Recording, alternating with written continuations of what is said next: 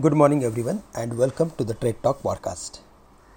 Globally, today's big news could be a sharp jump in crude prices up to 5% after Saudi Arabia said it would cut output by an additional 1 million barrels per day in July, taking its output to the lowest in several years.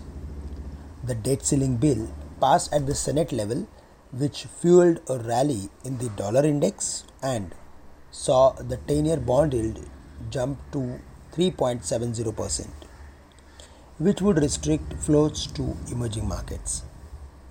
Singapore Nifty is trading 85 points higher, while Asian markets are trading in the green.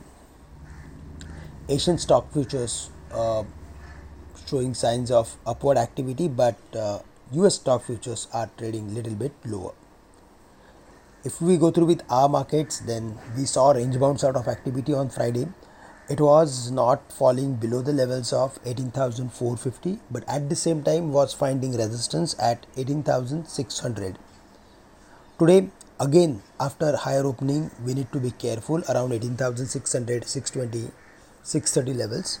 There, in fact, we should look for taking some profit on long positions.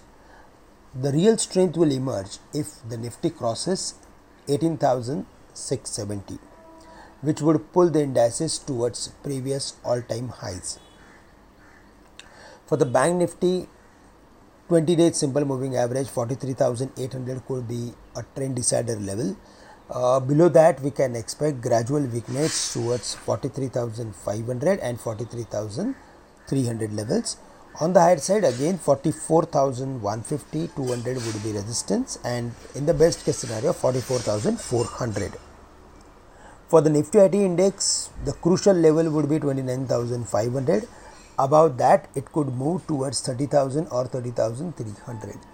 But we are seeing a specific or selective sort of activity in the Nifty IT group. Also, if we go through with other indices, then in that Nifty metal should do well because there we saw good amount of buying attraction. And number of stocks close into positive territory. So there we are expecting further more activity. That's it from my side for the day. With this, I am ending today's call. Thank you.